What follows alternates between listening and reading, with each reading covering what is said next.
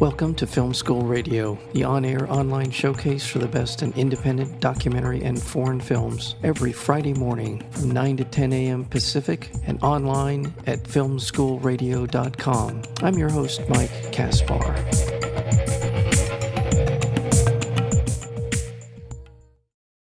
We're joined today by the director, Shlomi Elkabetz.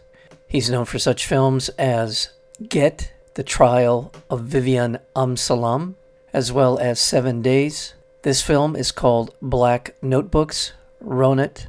It invites us into the intimacy of a Jewish Arab family, a family of uprooted exiles in an imaginary story where a brother and sister revisit the past and the present to defy an implacable future.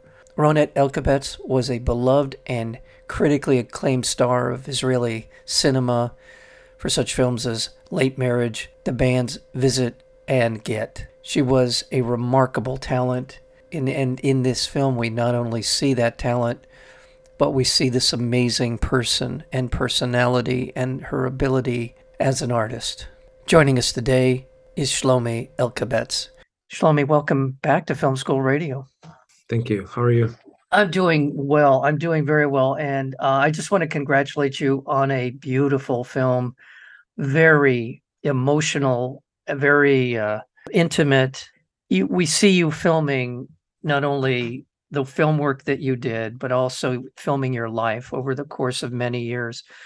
I can't imagine you anticipated that this would be this project that we see now. Obviously very close to your sister, very close to your family. That's another wonderful thing about the film, is to see the interaction of the family. At what point did you decide you wanted to make this documentary film? I'm shooting for many years. I'm shooting for 3 decades. During the years, Ronit and myself, we were doing our fiction films, and I shoot, I document, but usually whatever I document is like things that are very banal. I have hundreds of shots of people coming up the stairs, going into taxis, going outside of the taxi, into the plane, down from the plane, drinking coffee, no drama whatsoever. So, and I shoot because I think I shoot because each time I use the camera, I feel I can create another layer of time. Another layer of time that exists. It's not really not to remember. These are not memories. I did not shoot a film in that sense. I shot, and mainly what I do is I archive. I like to go into my archive every once in a while just to check that everything is there and nothing is damaged. Maybe I should copy something, and that's it. After the death of Ronit, I went into the archives because I thought I want to do something. I knew what I have on my materials. I knew that I don't have any drama. I never shoot Ronit when she was sick, or I never shot my parents when there was huge fights or something like that. I just shot them at home, and I knew I did not have anything dramatic in my materials. But and I went into the materials, and I started to put them together, and it was a nice, beautifully made. I made, I don't know, 40 minutes maybe of a nice documentary, showing it's a chronicle of day by day, something like that. It was nice, but I wanted something else.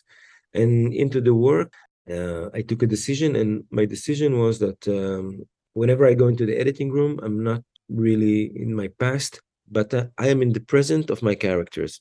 And if I'm visiting the present of my characters, it means that I'm coming from the future. And if I'm coming from the future, I know what's going to happen. And then when I started to look at my materials from that point of view, something really interesting happened. It became almost like a thriller. It became a film about time hunting me, hunting us, hunting Ronit, hunting the future, hovering above it. And then every shot that was the most banal shot of Ronit coming up the stairs became like a thriller, like a suspense film, because you know that time is after her, is after us, it's after all of us, and you feel it too, because when you see Ronit on the screen, whether you know her or you don't, if you saw her films or you didn't, you just know that this woman is trying to defy time, and we are trying to define time. and we're trying to push it, and we're trying to play with it and to bend it. And sometimes it looks like it feels like we are making it, but as time passes, we understand that we are the still object in the room, and time is passing, and time is passing us, and it got into the film. And the minute I discovered that into the making and editing of the film, I said, all right, I want to make this film. I want to tell this story. I want to write a role for Ronit. It's a role that's usually preserved for men, men against nature, time, death. No, now it's going to be this woman, and this woman that has this amazing relationship with the camera, whether we shoot her in a documentary or just in the morning when she wakes up or when she's doing a role in a film. It doesn't matter. She talks to the camera whenever the camera is on. And I use this immense and unique talent of Ronit, plus the ideas that we had, plus hundreds of hours that I shot over the years. And slowly, slowly, I created the story that we see in Ronit, which is like a story about a woman trying to define nature, and a love story between a brother and a sister, a separation story. And of course, the relationship between cinema and life. And can we change life in cinema? And as we know, we are phantoms, but when we are on the screen, whether we are alive or dead, when we're on the screen, we are phantoms. And since I'm in the film, I had the opportunity as a phantom to talk to her as well. And it became really interesting and beautiful for me. I mean, as a filmmaker, to write the film I never wrote, to direct the film I never directed, to make it happen, cinema enables that. Wonderful explanation. And just what you said, the banality of life are the things that oftentimes, and in this film certainly, resonate because they define the extraordinary, the difference, the contrast.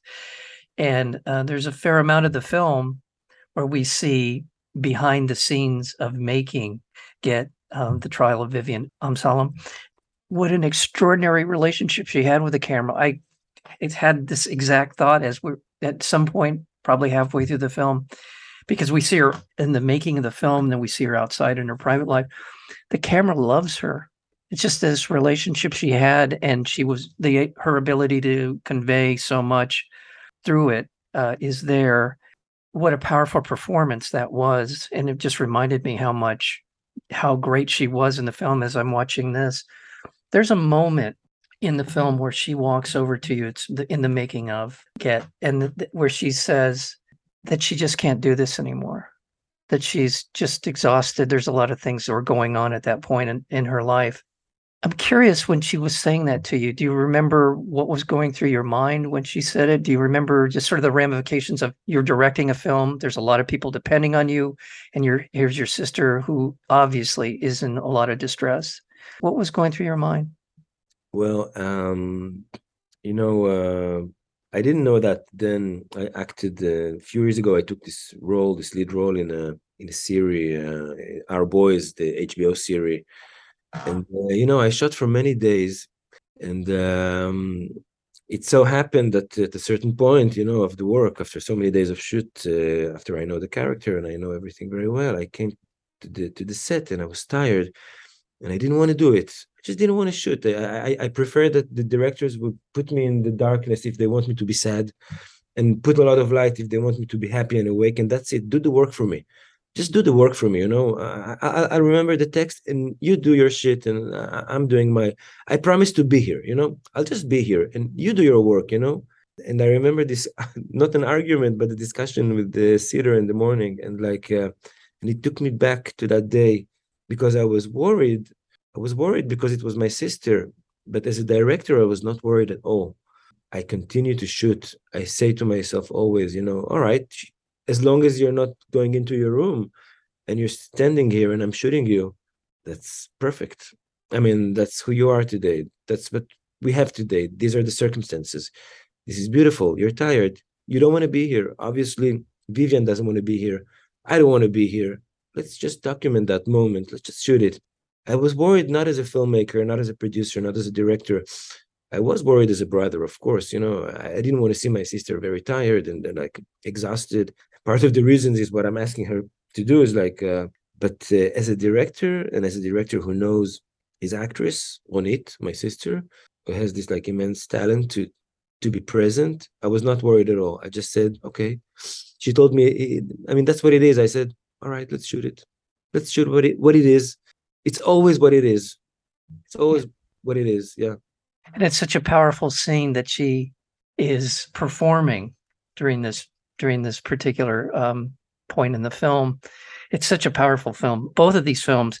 And that's the other thing they in some ways, and this is I'm lost for words. I don't feel like this is exactly the right way to put it, but they complement one another. I don't know if, again, struggle if that's the right word. Imagine that we could go every time we see a film we really like, we would have the opportunity to go into the time. Yeah. I'm not talking even about the character, just the time, the emotional time of the making of an artwork, just to understand how decisions were taken, for example, how, in our case, it was really a miracle that I had these materials just because I like to document. I had my own DP, the extra DP on the set who was shooting. The reason we hear everything, our conversations, because I have a little neck mic that instructs him what to shoot. And that's why we hear these conversations. The neck mic belongs to the other DP of the documentary film that I'm shooting as I'm shooting the fiction film. And like yeah, you said they're complementing each other. They're complementing, but I think it's also a continuation because Ronit stands for Vivian. Throughout her life, she stood for the character Vivian, believing in what Vivian wanted for herself. And at that point, something miraculous happens. Ronit cannot do anything, but Vivian is there to play Ronit. And this is like, for me, it was like a miracle. I said, okay, Ronit is not here, but I can summon this new actress. Her name is Vivian Amsalem, and she can tell the story of Ronit for me. She will tell us the story of what Ronit was going through at this time. Yes, it's amazing. It's truly amazing. I want to let people know that Shlomi Elkabetz will be here in town for the screenings at the Lemley Town Center Theater in Encino. He'll be there Saturday night to do a Q&A after the 7:20 screening, and that's on Sunday also after the 4:30 screening. That is at the Lemley Town Center in Encino.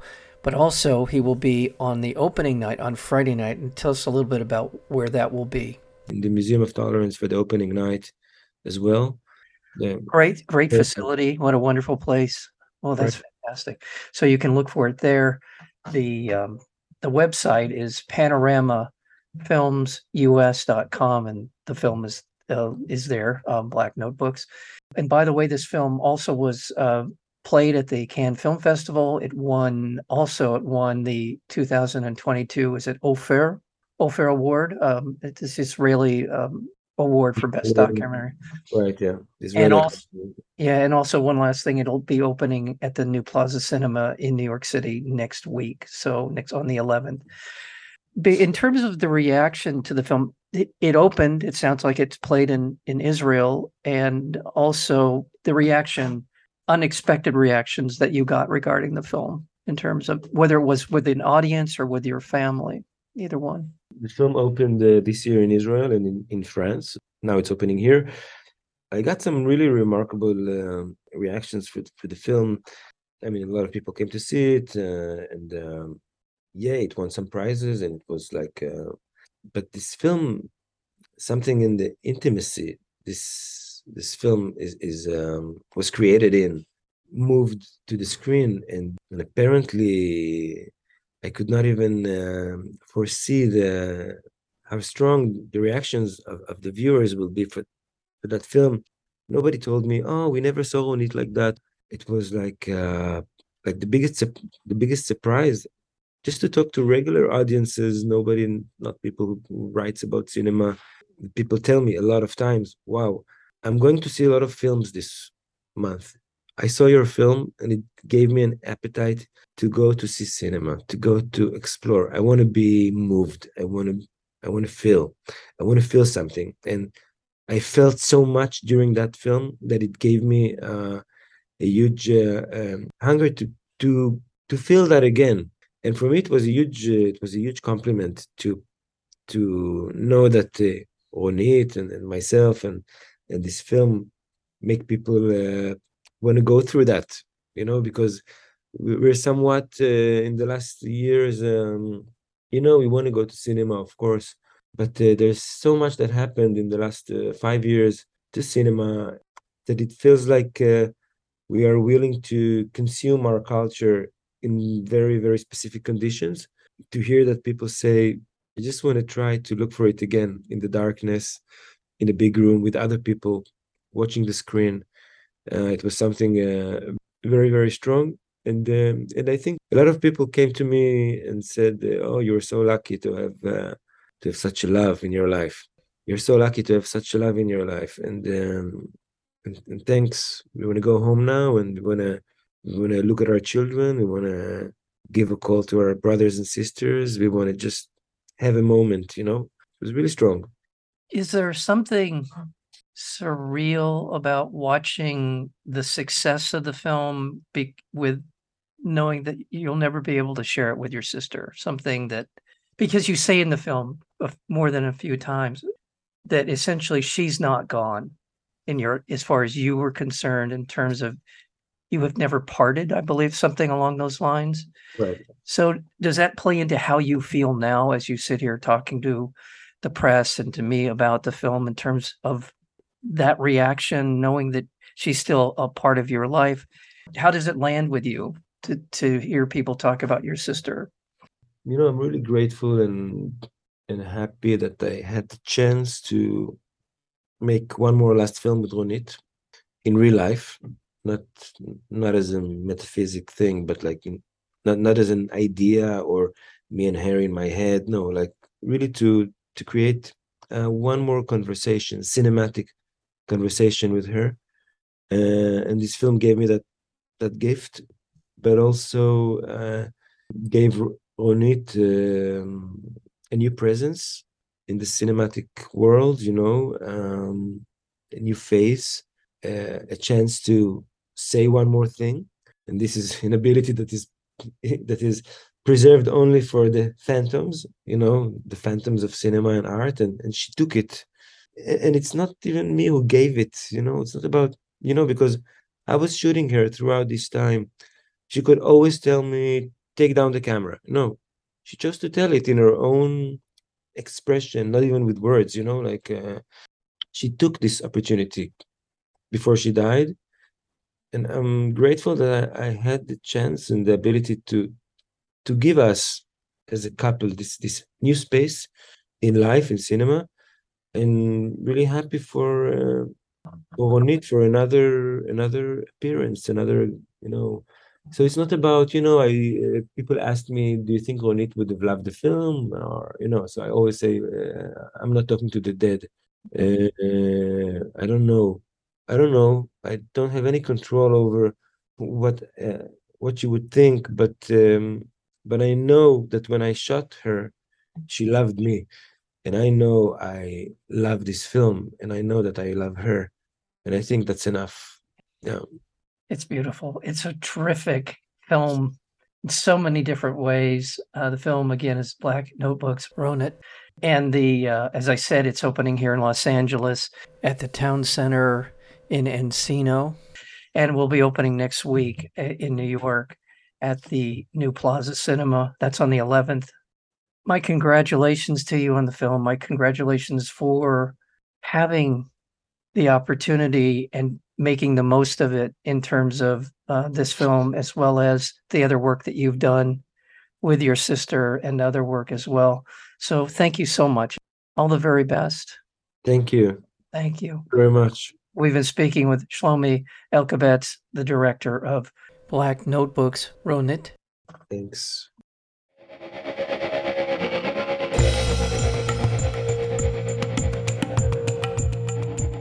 You've been listening to Film School Radio, the on-air online showcase for the best in independent documentary and foreign films. You can find out more about the program at filmschoolradio.com. I'm your host, Mike Kaspar. Thank you for tuning in, and we'll see you next week with another edition of Film School Radio.